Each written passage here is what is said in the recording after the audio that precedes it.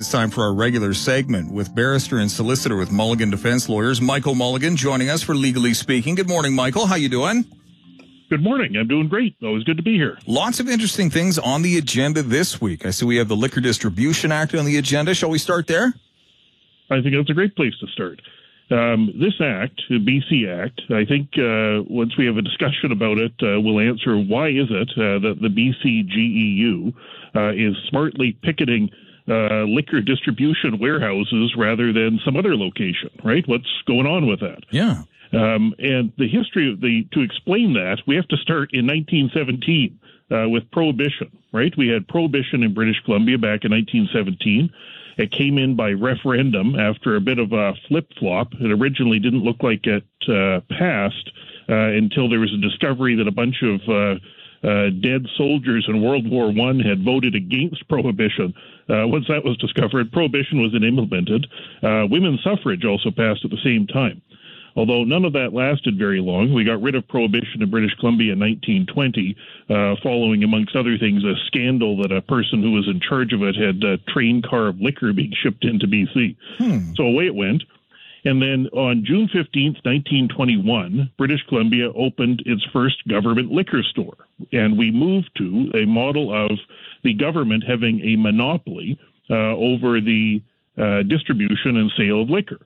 And that brings us to the Liquor Distribution Act, which is an act that is still in force all the way back, right? All of this started back in 1921. And essentially what British Columbia has done is that they have created for themselves, for the province, a monopoly over the distribution and sale of alcohol. And the way they've done that is through the Liquor Distribution Branch. And if you look at the Liquor Distribution Act, the way that it operates is that it says that the government of British Columbia gets title to all liquor coming within the boundaries of British Columbia. And it also takes title over liquor that is manufactured in British Columbia once it's put into a bottle, right, or something, a packaging, right? Interesting. And so the government takes control of all the liquor and then is able to distribute it both to government retail liquor stores and now to private liquor stores. But that's the essential mechanism. It's the government uses its control over such things to create a monopoly for itself. And the Act creates prohibitions and offenses if other things are done. So that's how we operate. Now, the result of that, flash forward to today, is that we have now a liquor distribution branch which employs, according to them, 5,000 people in 200 communities around British Columbia. Wow. And they describe in their, multiple job postings that they have been a top employer 14 times over the past few years. They describe themselves as an exceptional place to work with flexible hours, earned days off, extended health and dental benefits, maternity and parental leave, top-ups, pension programs, in-house professional leadership development, and so forth and so on. And so the reason why it's I think, a smart strategic move, if you're the BCGEU, to picket the liquor distribution branch is you are managing to picket something which the government has turned into a monopoly for the distribution of this product. And when you step back even a little bit and think about that, it's really a remarkable thing, right? We don't have separate government-run distribution and retailing operations for all kinds of other things. Like you don't have a separate scheme in place to distribute and retail orange juice, or even pop, or even other things that we like to regulate. Cigarettes, like we don't have a BC Ministry of Cigarettes, which are warehousing it and shipping them out to people, and so the idea of having the government take this monopoly position on the distribution and of liquor is really an anomaly. Now we're copying it. And we're copying it for cannabis. And so what the government has done is they've sort of mirrored this model of how we're distributing alcohol with distributing marijuana, right? And so That's why it's a strategic thing to picket these warehouses, right? Because but for the monopoly, right, and in places which don't have that, there isn't a whole separate mechanism for distributing that product. Like, the grocery stores seem to manage just fine distributing breakfast cereal and bread and drinks of all kinds, and you wouldn't have a completely separate, parallel, exclusive distribution model for those products, and even products like cigarettes, which we are keen on regulating and taxing highly. You don't have 5,000 government employees who are responsible for doing that. And so I suppose in the current context, if supplies are running low and you can't get the wine you want or whatever it might be, really, I think the question people should be asking themselves beyond the sort of the merits of the particular contract dispute is why? Why, in 2022, when alcohol is available everywhere, and frankly, you look at the other, you look at other job postings that the liquor distribution branch has, things like for a senior store manager, they want somebody with experience must include achieving and driving sales, and so. It's not like this is some organization which is to encourage temperance. Yeah, they have sales targets. Yeah. You're trying to drive and achieve sales. You want to sell more liquor as much as you possibly can. Probably, I would imagine, although I haven't looked at the job postings for the marijuana distribution people, it's likely the same thing. So it's not as if this exists out of some interest in safety. It's not as if this needs to exist in order to tax things, right? We tax cigarettes highly. We tax every other product, right? We have PST and GST. There's a whole mechanism in place for doing that. We tax cars. You could change the rates however you want. You could regulate these things however you want. Like with cigarettes, we've decided don't have them on display and don't advertise them while we're trying to drive sales for alcohol. And so I think really what people should be reflecting upon is it time to move past the approach to alcohol that came out of 1921? Yeah.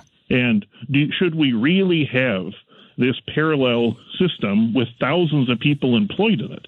Remembering, of course, we're in a time when there's a serious shortage of employees. Yeah, right? Good point. Great. Sort of on one level, you might say, well, look, is this a good use of, because we're spending all these resources on thousands of people to have this parallel distribution system owned by the government for liquor. So on one criticism of that might be, well, you're just kind of increasing costs, right? When you have thousands of people with this completely parallel system, which is clearly unnecessary given that private enterprise manages to distribute every other product without any problem, and liquor can be distributed right along with orange juice and cigarettes without a whole other apparatus and all these spaces and separate stores and people and branches and managers and assistant managers and all of this. But the other level to it is, boy, we could sure use 5,000 people helping out in other areas, right? Wow. When we can't hire people to process immigration applications or issue passports or, make the airports function or have the hospitals function, the allocation of resources here has that separate and significant element to it as well. And maybe you would have a different analysis of it if we were in a time of recession and you said, well, if people are going to be unemployed and maybe there's a benefit to having additional government employment, better to have people, rolling around kegs of beer or shipping off bottles of wine than, not having a job. But we have a time now where we have a desperate need for employees of all kinds. Yeah. Restaurants can't hire people. All these things aren't functioning for lack of employment. And so there may be a real opportunity here to reflect upon whether all of this should be wrapped up in 2022, rather than duplicating it and having another whole system for marijuana distribution, for heaven's sakes. Surely all of this human effort and all of these people with experience at achieving and driving sales and doing all these things could be put to very productive use doing all kinds of other things.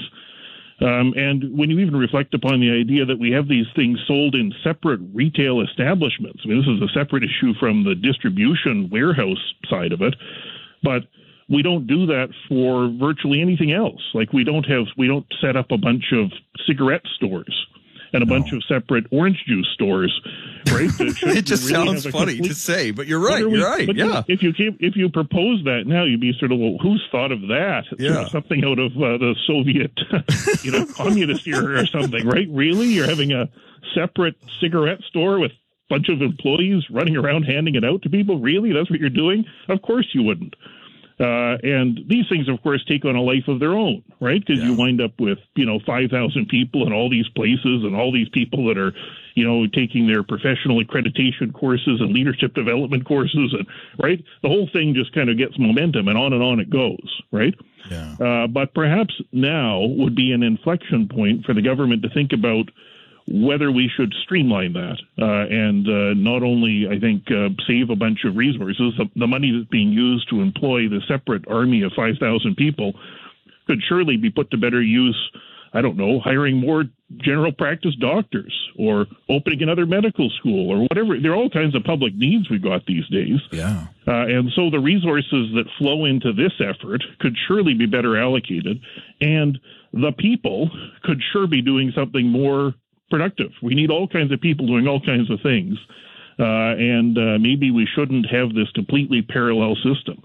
But that's why it is that the BCGEU is picketing exactly that pressure point. It's a pressure point which the government has created for itself by creating this separate monopoly distribution scheme. And so, perhaps rather than, expanding that all out for marijuana, we should have a different approach.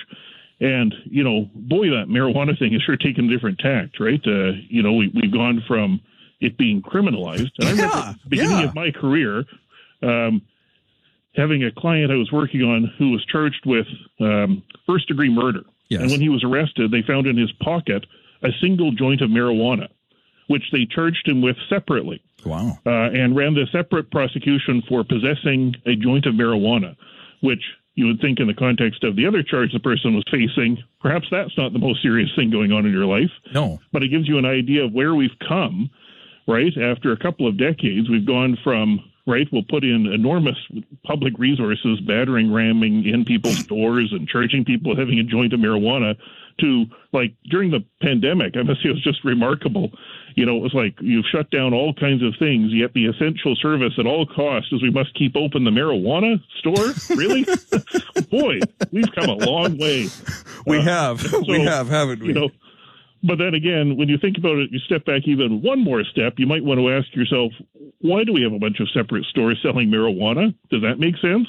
How many hundreds or thousands of people should we have warehousing, shipping, retailing, promoting, and driving the sales of marijuana as a separate thing? Surely that could be dealt with the same way we deal with tobacco, which would be to use the same distribution mechanisms and retailing mechanisms that exist for everything else in the economy. And it would be, I think, tremendously more efficient.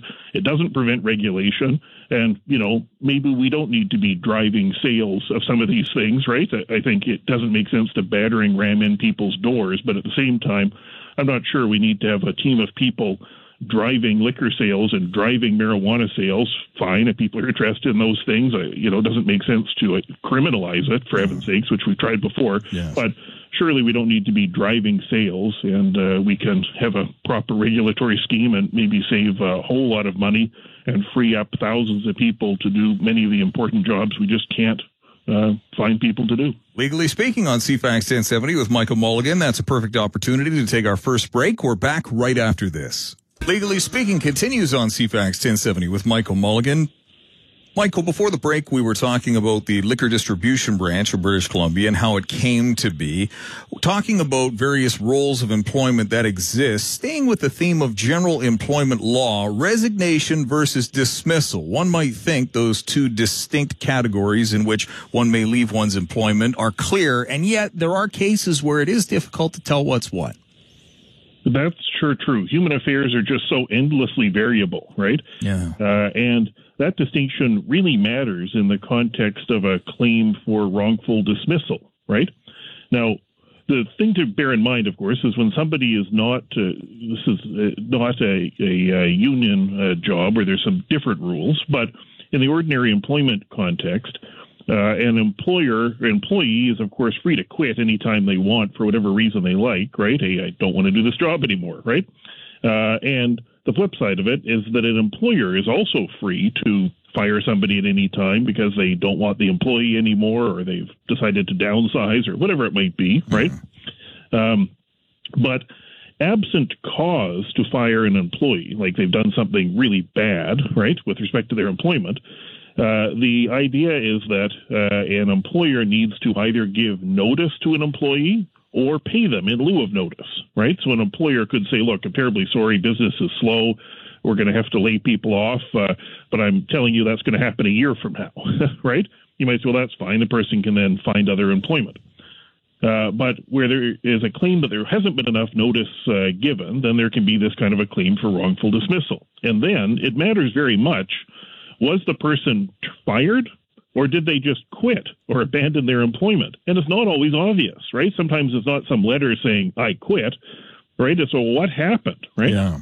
And so in the recent case that came out, it involved a fellow who was a senior driver, a truck driver, for a company that hauled logs. He was 68 years of age. He'd worked there for many years, 15 plus years. And sadly, in 2019, he had a medical emergency and required heart surgery, and ended up being off work for a better part of a year. And he contacted at that point the foreman and said he's ready to return to work. The foreman said, okay, fine, get me a medical, something from a doctor saying you're okay to work again. He sent that 2 days later, and then just nothing happened. The employer didn't contact the employee saying, yeah, we got some shifts for you or some logs to haul. Mm-hmm. And it looks like the employee didn't do much either, right? He eventually came in and kind of cleared out some of his personal effects. And he concluded, hey, they're just not going to give me any more work to do here, right? And after 4 months of not having any work given to him, he took another job he was able to find, which only lasted a short time. And then eventually sued the employer for wrongful dismissal, which required the judge to decide, well, what happened here? Did the fellow just kind of walk away to take this other job? Or was he effectively fired or terminated? And there's a test for that, and the test is different in terms of whether somebody was dismissed or like fired, or whether they like voluntarily quit or resigned. Interesting. And the test is different for this reason. When you're analyzing, or when a judge is analyzing whether somebody was dismissed, like fired, the test is for the judge is whether, objectively speaking, based on the acts of the employer, did what happened amount to a dismissal. That's different when analyzing, did somebody resign? And when a judge is analyzing whether somebody resigned, the judge needs to look at both what objectively happened, like did what they, were their actions consistent with somebody who was quitting? But also, a judge needs to determine, did they have a subjective intent to resign? And that's different. That subjective element of intention to resign doesn't apply to an employer. You just look at what did the employer do, right? And some of that may come from the fact that an employer may not be a single mind, right? For example, right? Right? You could have, the foreman does this, maybe the vice president thought something else. And so the concern is with what did they do, not what was their intention in doing it. And so on this fact pattern, the judge ultimately concluded that both parties were operating with a mistaken assumption about what was going on here, right?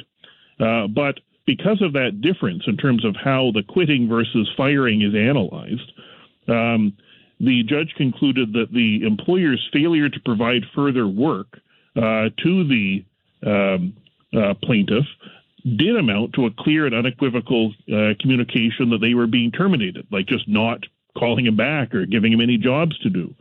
And conversely, the judge found that it wasn't the intention of the employee to quit or walk away, even though if you analyzed the fact that he didn't do anything else, might have led to that from an objective assessment. And so the result of it was that on this fact pattern of just, look, you said you're ready for work, you sent in the letter from your doctor saying you were fine to work, and then just radio silence.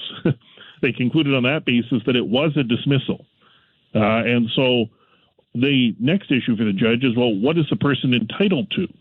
And when a judge is deciding that, they would need to look at factors such as, how long has the person worked there for? How senior were they? How specialized are their skills? Those kinds of things. And then a judge also needs to take account of whether a person took reasonable steps to mitigate their loss. And the way that works is this. If somebody's fired without proper notice and without cause, they have an obligation to try to get another job, right? You can't just loaf around on the couch and wait for a check, right? Yeah. And it's only if the person can't get another job that they would be entitled to pay in lieu of notice, right? Because the idea is you have to do something to try to avoid losing money, like look for another job. And here, the fellow did find another job for a short time, which eventually he resigned from because of he had lack of seniority there, and it wasn't paying satisfactorily. And so he, after a short period of time, resigned from another driving job that he had for a little bit. And so what the judge did is the judge found that for this person, given his age and seniority and so on, he was properly entitled to 15 months' notice, which he wasn't given, right? He was just, by not calling him back or giving him any work, that amounted to a firing or termination. And so he was entitled to 15 months of his salary minus the amount of money that he earned at the other job when he worked there for a short period of time. And so ultimately he was awarded $73,879.38.